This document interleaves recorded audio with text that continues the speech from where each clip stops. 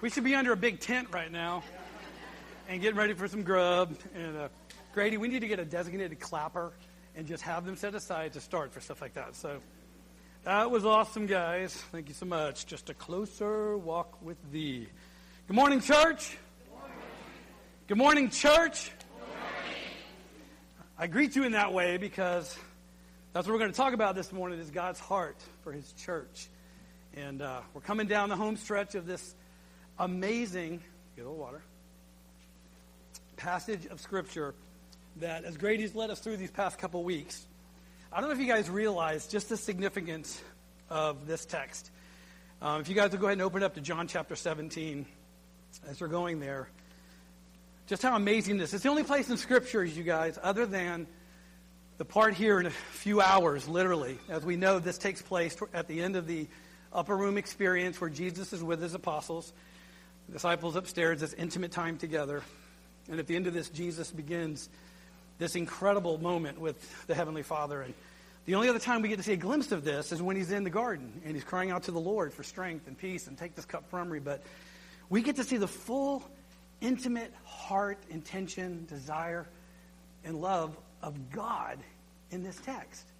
And if you've never studied, if you've never really broken it down and meditated on it and really dug deep into these amazing 26 verses, I really encourage you to do that. I know Grady's done an amazing job these past few weeks taking us through. And what we're going to see today is just a culmination, just a coming down to the apex of what this prayer was all about. And truly, it is the emphasis of why he came to earth. We're about to see toward the end here the entire purpose of why Jesus came and why we're in this room. Why you're sitting in these chairs is in and through the full heart of what this prayer is all about. It is known as the high priestly prayer, as Grady has mentioned, hours before his death. And it's just amazing to see what God has communicated through this dialogue between the first person of the Trinity and the second person of the Trinity, his heart to his Heavenly Father. A couple weeks ago, Grady emphasized in the challenge that God calls us to know him for his glory. God calls us to know him for his glory. Last week, he emphasized and encouraged us with that Jesus gives us everything we need to remain faithful in a tough world. Jesus gives us everything we need to remain faithful in a tough world. And that he gave us his word. He gave us joy. He gave us community. He gave us himself. Those are the things that Grady emphasized for us in the middle of this prayer. And now I just want to encourage us, it's kind of all coming down to a head toward these last few verses from 17 through 26. And before we read the text, I just want to encourage us with this truth today, just to put this before you, that God desires the church to be one, perfected in unity, so the world will see the glory of God. God desires the church to be one, perfected in unity, so the world will see the glory of God. So if you please stand with me in the honor of reading of God's word as we look at this together. And again, I hope even as we're reading this now that you just embrace and just soak in the moment that the second person of the Trinity, God the Son, is crying out these prayers in his heart to his Heavenly Father as we read this text. We're going to start in verse 14, a few verses back from what Grady did last week to kind of help in context of setting the tone. So John chapter 17, verse 14. Jesus is crying out and saying, Father, I have given them your word, and the world has hated them because they are not of the world, even as I am not of the world. I do not ask you to take them out of the world, but to keep them from the evil one. They are not of the world, even as I am not of the world. Sanctify them in the truth. Your word is truth. As you sent me into the world, I also have sent them into the world. For their sakes I sanctify myself, that they themselves also may be sanctified in truth. I do not ask on behalf of these alone, but for those also who will believe in me through their word, that they may all be one, even as you, Father, are in me and I in you, that they may also be in us, so that the world may believe that you sent me. The glory with which you have given me, I have given to them, that they may be one, just as we are one. I in them, and you in me, that they may be perfected in unity, so that the world may know that you sent me and loved them, even as you have loved me. Father, I desire that they also, whom you have given me, be with me where I am, so that they may see my glory, which you have given me, for you have loved me before the foundation of the world. O righteous Father, although the world has not known you, yet I have known you, and these have known you that you sent me. And I have made your name known to them, and will make it known, so that the love with which you have loved me may be in them, and I in them. Pray, Lord, we thank you. I mean, just sitting here and reading this, Lord, I'm just still amazed and in awe that we get to get a glimpse into a divine conversation that you have had with the Father, that, God, you express yourself, your heart, your intentions in this prayer. And I thank you that we get a glimpse today to be encouraged, to see your heart, to see what you desire, to see what you have purposed us to be and who we are as the church. And we pray, Holy Spirit, you come as you are here to manifest your presence, your power. Teach us, reveal yourself to us, God. Make yourself known that we may be encouraged as we leave here to be salt and light and to go forth as your ambassadors. In Jesus' name we pray. Amen. You may be seated. So again, God's heart here is what we're seeing and what he's expressing here. Look at verse 17 as we're going to get into this next part. What Jesus is crying out to his Father, expressing his heart, saying, sanctify them in the truth. Your word is truth. Before, the first part of this chapter was when Jesus was expressing his heart to keep the church, guard the church, preserve them, Lord. And now we're transitioning into a heart's desire of Jesus saying, I want you to sanctify the church. Guys, there is a process that we go through as Christians as we walk through this time with the Lord. And before we become Christians, as unbelievers, and then finally when the Holy Spirit comes in and transforms our heart and rebirth and reconciliation and redemption, we experience a biblical term, and there is what's called justification. We are justified by faith in Christ, by grace. And so once we have experienced his atoning work, we recognize that we need a Savior, that we're a sinner, that he took our place on the cross, that we are justified by faith, and we experience his presence. We then transition, once we know the Lord, and we're walking with him, the process now begins for our soul man to be conformed. And our soul man is our mind, will, and emotions. And that the second we become a believer, the sanctification process begins. Our spirit man has been justified. Therefore, we have right standing with God in righteousness. But from this point on, and what Jesus is expressing here is, Lord, my people, my disciples, my church, sanctify them in your church. And that word simply means to separate, to set apart for a holy use. Romans 8:29 says that we are to be conformed to the image of Jesus. And that is the sanctification process. That every day by God's grace, we're being conformed to his work, conformed to holiness. And here's the key word, and what Jesus is emphasizing here at this moment. To set my people apart, sanctify them, to set them apart for a sacred purpose. That is what that means. And that never ends until Jesus returns or we go home. Sanctification never stops until that moment. We are always in that process of being sanctified. And what a beautiful thing that Jesus is saying here. He's saying, Father, your word is truth. So all that you are, the revelation of God, all that you have given me to give to them, and what I've taught, what I've shared, is your word and its truth. But what is the sacred purpose? What are we being set apart for? And I love he brings it very clearly in verse 18. Jesus said, Father, as you sent me into the world, I also have sent them into the world. It's key here. Just look at what Jesus is communicating. This is very, very important. I mean, this is almost like 2 Timothy. We're going through this eventually. But Paul wrote Timothy in 2 Timothy on his deathbed, knowing he was about to die. And just think about the heart of Jesus here with the Father, knowing he's about to go to the cross. And what he's communicating is telling the Father, I know what you sent me for. You sent me for a sacred purpose. And in the same way, I recognize and acknowledge that I have also sent them into the world. So what is the sacred purpose that Jesus has sent us into? And I'm going to put some scripture, a little scripture medley. Right, Jen? A little scripture medley. Go ahead and put up Luke 19, Taylor. Very familiar passage, but we need this reminder, saints. For the Son of Man has come to seek and to save that which was lost. That was his mission. 1 John 3. Little children, make sure no one deceives you. The one who practices righteousness is righteous, just as he is righteous. The one who practices sin is of the devil, for the devil has sinned from the beginning. The Son of God appeared for this purpose. Can't get any black and white right there. The Son of God appeared for this purpose, to destroy the works of the devil. So we take those two together. And Jesus just said, that's why I was sent. Father, just as you sent me, To seek and to save that which was lost, and to destroy the works of the enemy. Those are the two sides of the same coin. Jesus came to redeem, restore, to rescue, to deliver, to bring salvation and reconciliation back to God. And by doing that, he's what? Destroying the works of the devil. Because what the devil wants to do is what? Kill, steal, destroy, steal, accuse, manipulate, do everything he can from Genesis 3:15 when everything started. And remember, we've mentioned this before, that's the kingdom verse, Genesis 3:15, where God told Satan, one day, the seed of the woman's coming, and you're going to bruise his heel, and what is he going to do? He's going to crush your head. And from that point on, saints, from Genesis 3:15, God in his infinite providence, all through time, was preparing for that work. For Jesus to come, to seek and to save the lost, and to destroy the works of the enemy. And Satan knew it. So I'm going to expound on this a little more. Continue on the medley, Matthew chapter 5. Good reminders of what we are called. This is what we were sent into the world to do. Let your light shine before men in such a way that they may see your good works and glorify your Father who is in heaven. Matthew 10.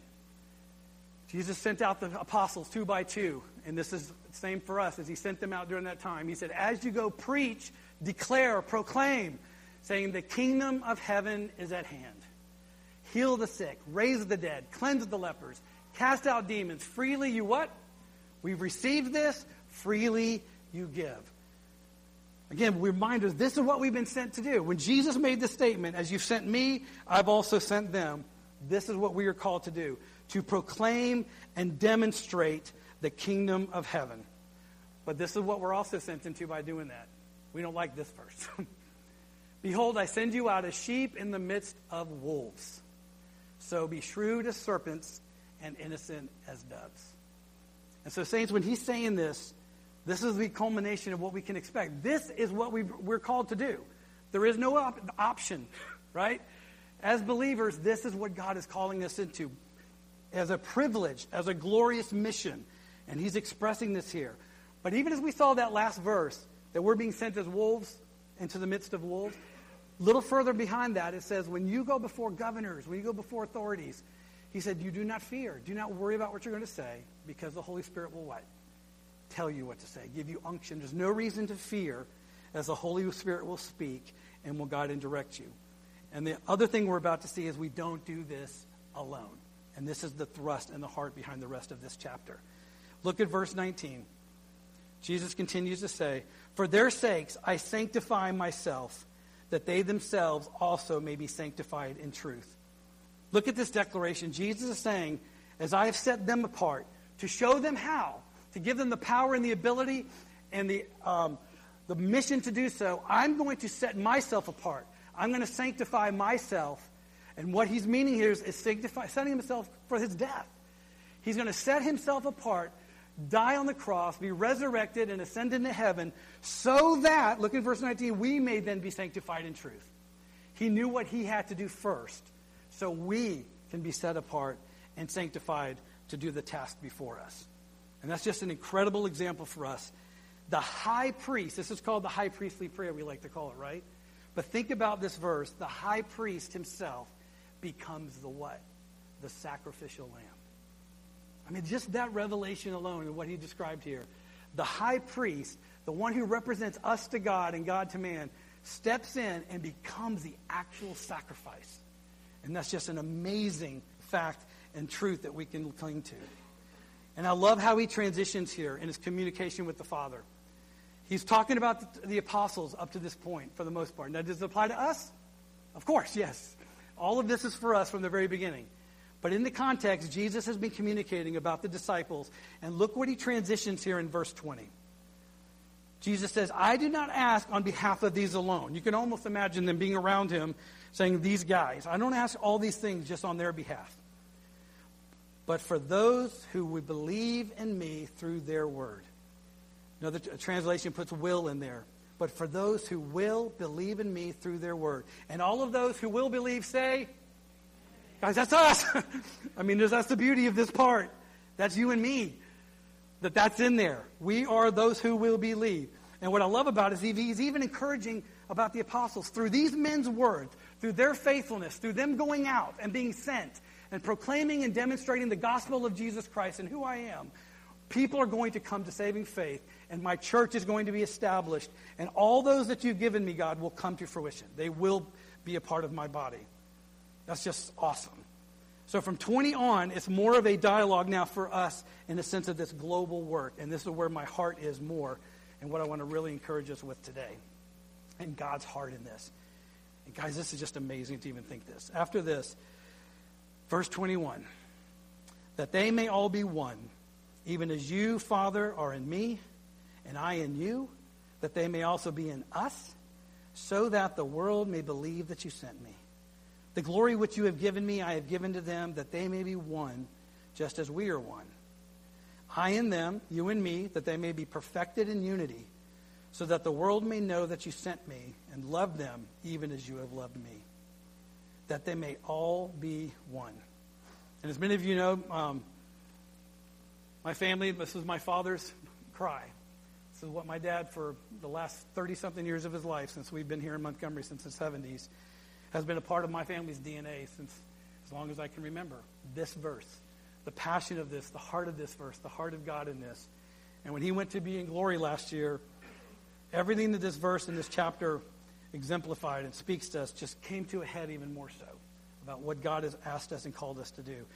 So if I'm really passionate in the next 10 minutes or so, you'll know why.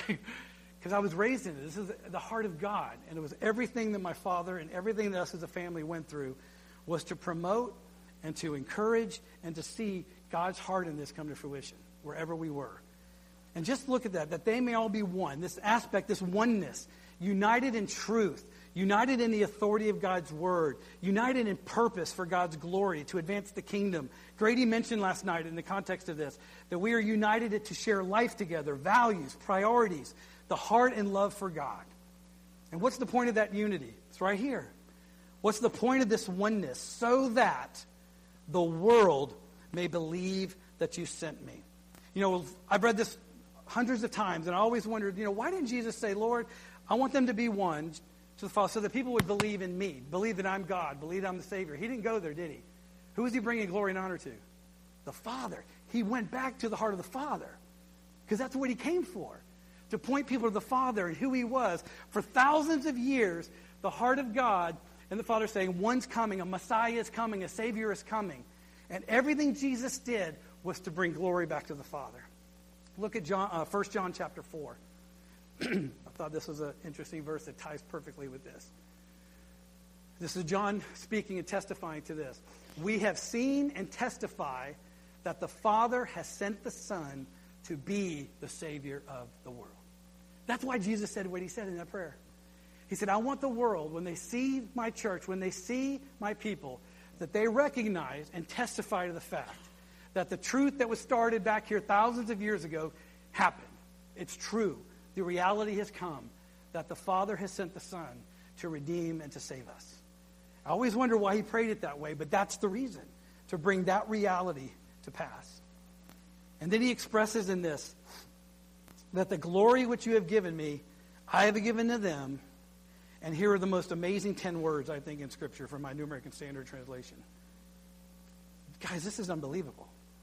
That they may be one just as we are one. You guys grasp the weight of that? How amazing that is. Who said this? Who said this?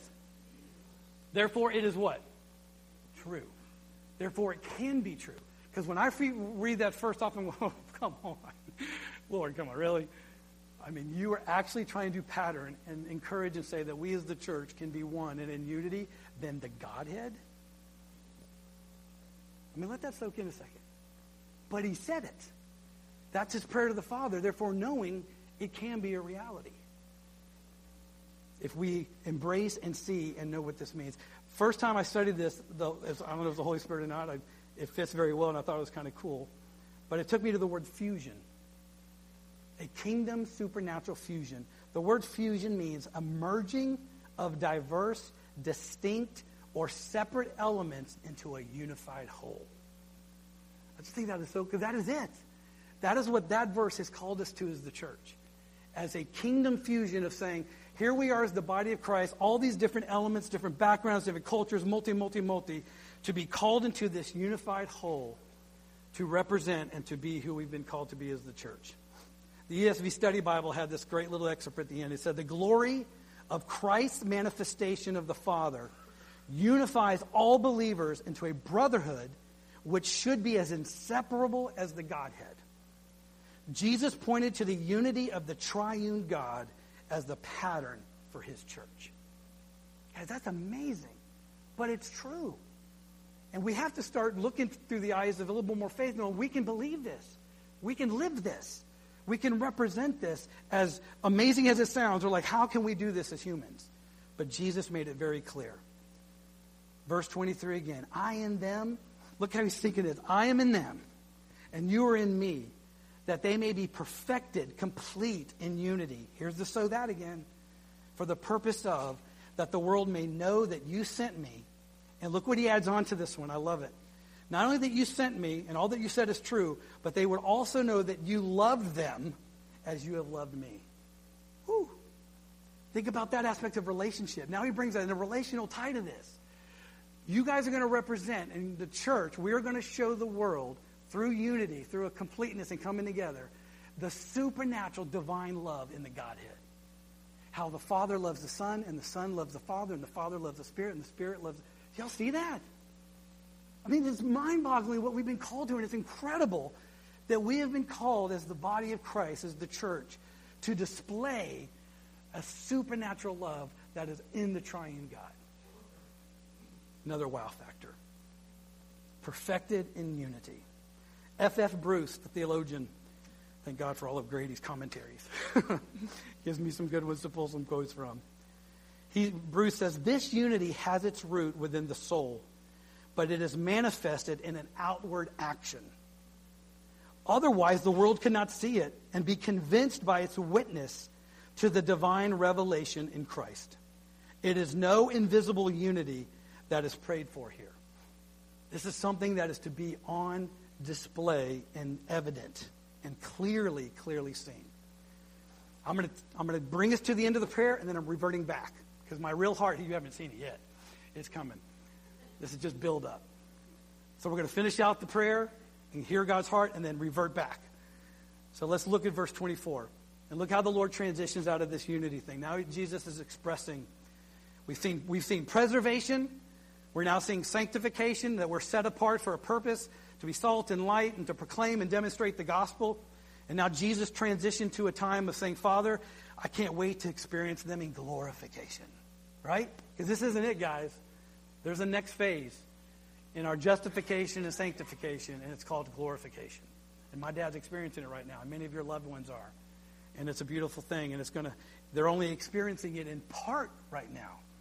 Verse 24, Jesus cries out, Father, I desire that they also, whom you have given me, be with me where I am, so that they may see my glory, which you have given me, for you have loved me before the foundation of the world.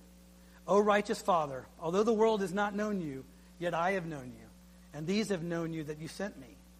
And I have made your name known to them, and will make it known, so that the love with which you have loved me may be in them, and I in them.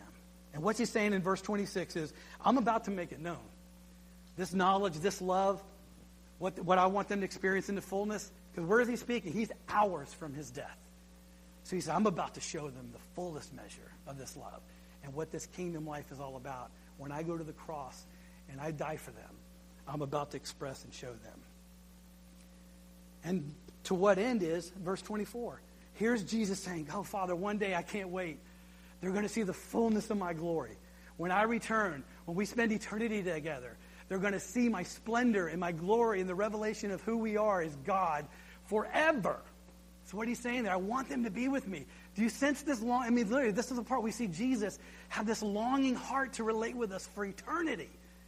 That he gets to be with us and that he gets to receive the reward of his suffering. So how do we get there? How do we do this together? And this is what I want to encourage us with. And it's back to the heart of what I've lived with and what my dad has promoted and been around for years.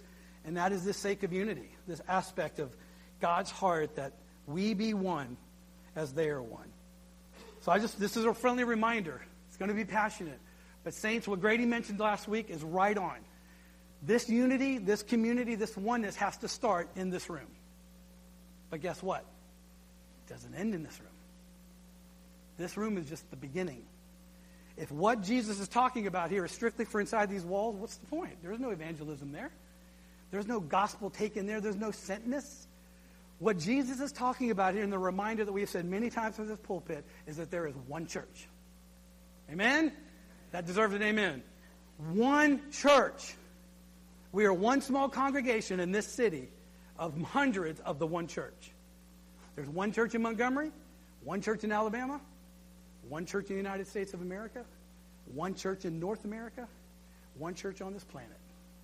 And guys, many of us aren't even raised with that mindset, don't even think that way. We have to think that way. Why? God does. What we just read is God's heart in this, that we see and experience each other on this earth as the body of Christ, as the one church. And to see it that way, to have lenses, to have that kingdom view will change things. It will allow this sentness, this mission that we've been called to be effective for the kingdom, to reach people with the gospel as we should. And it would also encourage us. Some of the greatest moments in my life, most intimate times, seeing the Lord work outside of being married to that beautiful woman and having my precious kids born. There is nothing on the planet that I've enjoyed more or experienced the glory of God than when the body of Christ gets together. Not as a denomination, not as a Southern Baptist, but as the church. And guys, if you haven't experienced that, come talk to me. And you're about to have, I'm going to put up here an opportunity to experience that. And in my opinion, to help relaunch a time frame in this city's history and what God wants to do in this city and state, and I believe globally, that we get to be a part of in Montgomery. Because it's the heart of God. Please hear me. Everything that's coming out of my mouth is not CJ's opinion. I'm passionate because it's God's heart. It's God's opinion. It's what he desires. And I'm encouraging you and praying that you have eyes to see it. That we no longer live just within our little denominational bubbles, but we realize we are one church. We are part of the body of Christ. And there's beauty there. I want to read this from John Reese. Are you in here? If you had to go. There he is. Scottish preacher, my brother. Church of Scotland. We like that. Pastor Eric Alexander said this. Man, this is so good. Pastor Alexander said, the most significant thing happening in history is the calling, redeeming, and perfecting of the people of God. God is building the church of Jesus Christ.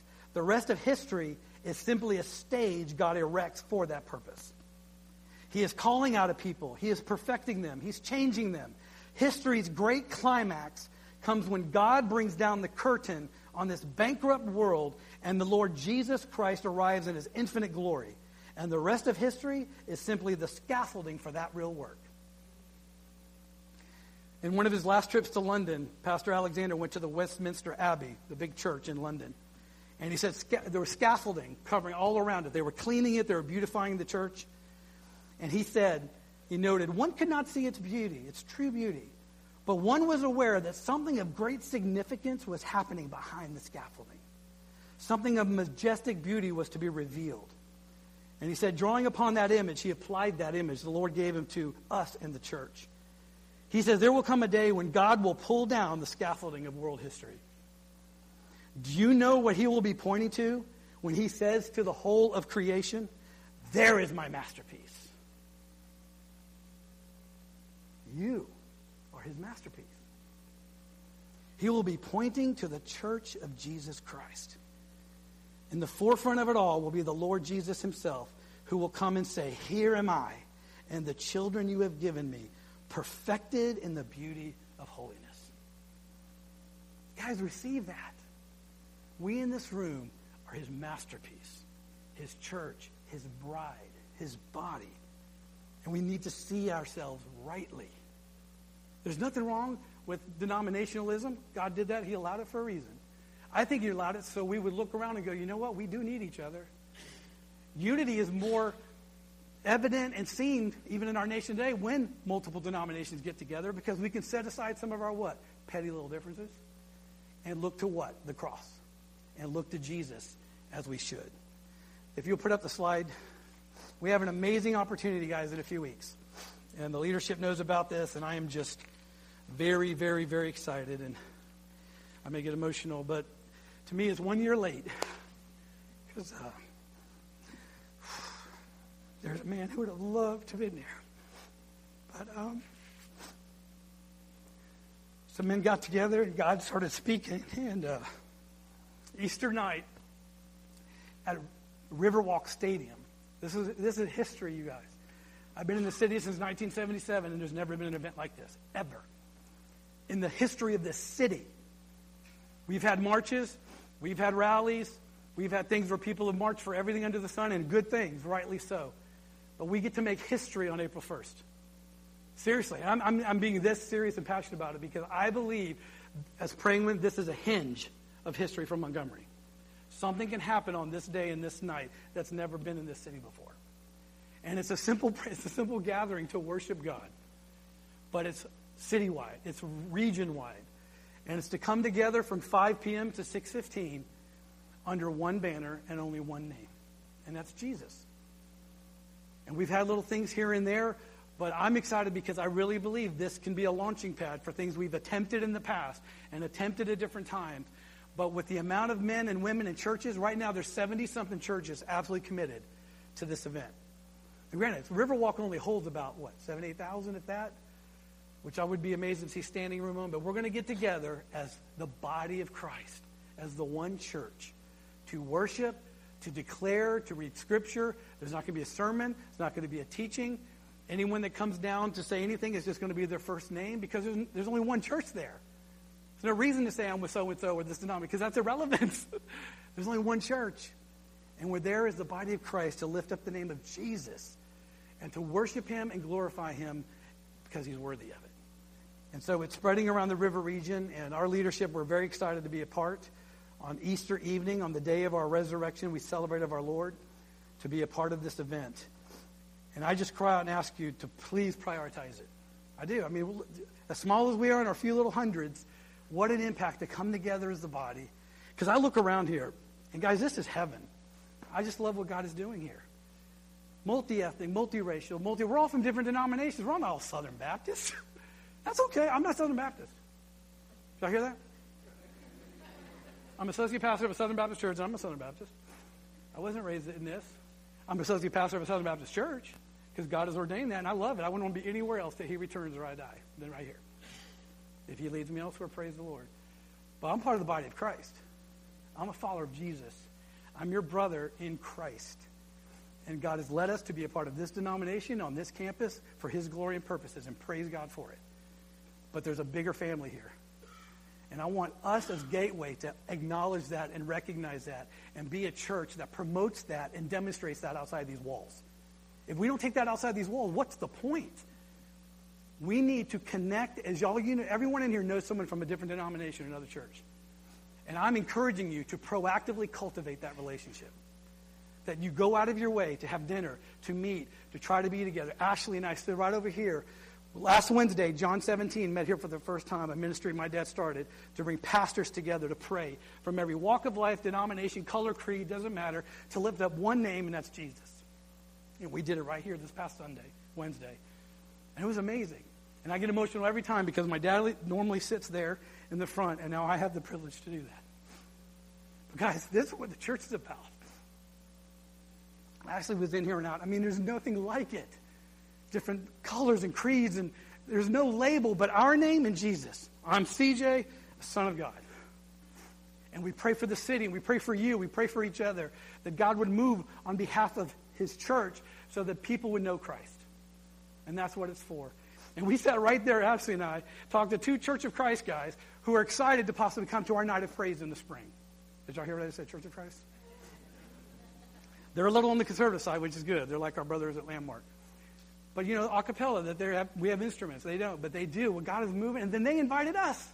They're starting a worship thing once a month. They said, please tell all of you guys to come join us. We would love to do it as the body of Christ. They get it.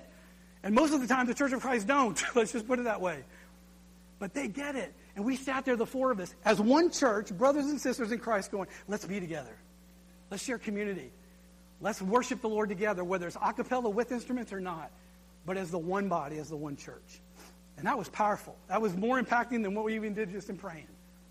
And so I want to encourage you guys as Gateway people, as one shepherd, and that we ask God to help us cultivate unity in the body beyond these walls. It has to start here. Give me everything we've been teaching is right on.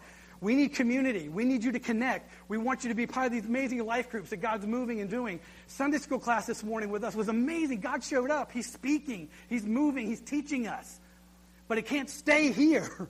We've got to get out. And when we get out and we connect and we proactively look for others to build community with in the body of Christ, guess what? The world will take notice. The unbelievers will take notice. And as Jesus said here, that's the whole point. That we have been sent to be vessels of light, vessels of salt, to be ambassadors for him so that people will come to saving faith. So I just want to encourage you. Please talk to me about, there's a prayer time for the next 20-something days, starting on March 6th. A prayer and fasting time before this. I got a vision as we were praying the other day, just a little thing in my head as we were praying downtown, and the guy said, I just envision packed stadium, everything but you can think of, and we're inviting unbelievers to come to this. And that's why you too. The reason that's so important is I just envision an unbeliever walking around that corner of Biscuit Stadium like you've all been, and sees all the stands filled, seeing every color, every creed, every age group, gender, everything. And they look around the corner, and God shows them and says, there's my church. There's what heaven's going to be like. There's what I've established for you to experience. That's what I came for. And God shows up, and people can come to saving faith just by showing up at a service where the church comes together to lift up one name. Guys, we should have those kind of expectations now. God is moving and doing something among us. Revival and harvest with Billy Graham going home. Things are stirring. Even with him going home, guess what? Jesus got a lot of pub this week. Did he not? Come on, I'm serious. That's the reality we live in. Praise God for social media. The Lord took one of our glorious veterans home, one of our wonderful men of faith home, and Jesus started getting a lot of pub, and that's the point. When Carmen Falcioni went home on May 19th, Jesus got a lot of pub that next week. Through this church and thousands of others. That's what we're here for. So I want to encourage you. Ask the Holy Spirit, God, help me. If I have never even thought about it, how can I cultivate unity and oneness in the body of Christ so that the world may know that Jesus is who he says he is? And we've been called to that. More than anything else tonight, I want you to grasp that mission, that call to see rightly. I have been around hundreds of friends of mine, Christian brothers and sisters, who have never grasped that. They think this oneness has to do for their denomination, and that's it. And they don't want to do with anybody else. That is not biblical. It's not the Lord. God's heart is for us to be one body and to do what we can to display that and cultivate that in our relationships. Amen? If you please stand, we're going to declare this together. Apologize for going long, but that's all right. I'm not here that much. Grady can make it up for next time. I always love declarative script, us to declare something together. And the Holy Spirit gave me this one just for us, as a body, as one, to declare this truth. And every time we get to the word one, I want you to emphasize it. Because, guys, we come from a God who is one, and he has brought us as the church to be one. That's an important word biblically. So I want us to declare this before we worship the Lord in the end. Let's say this together. There is one body and one spirit, just as also you were called in one hope of your calling. One Lord, one faith, one baptism, one God and Father of all, who is over all and through all and in all. God, we thank you for this declaration. We thank you that this is your heart. This is none of our opinions. This is who you are in your essence, in your being, that we are called to be one. One Lord, one faith, one baptism. And I pray we get that today. We catch it, we embrace it, we live it. And I pray whatever struggles we have with that, with our own pride or our own, personalities or not wanting to reach out or be a part of something, whatever it is, God, just deal with it. We're open to that. But I pray we catch your heart, your desire for us to be one, so that the world may know that the Father has sent you and that you are who you say you are, the King of Kings and the Lord of Lords, and that we can rest in that, and that we are called on this mission as the body of Christ to be your salt, to be your light, to be that beauty, that masterpiece that one day, above all other creation, when you return, You are coming for your bride. You're not coming for your trees and the ocean and the grass and the animals. When you return, you're coming for your bride. You're coming for us. And I pray we live that way, recognizing that's who we are in you, as your church, as your bride, the one that you're coming back to redeem and restore for glory's sake, for eternity. May we live our lives that way in Jesus' name.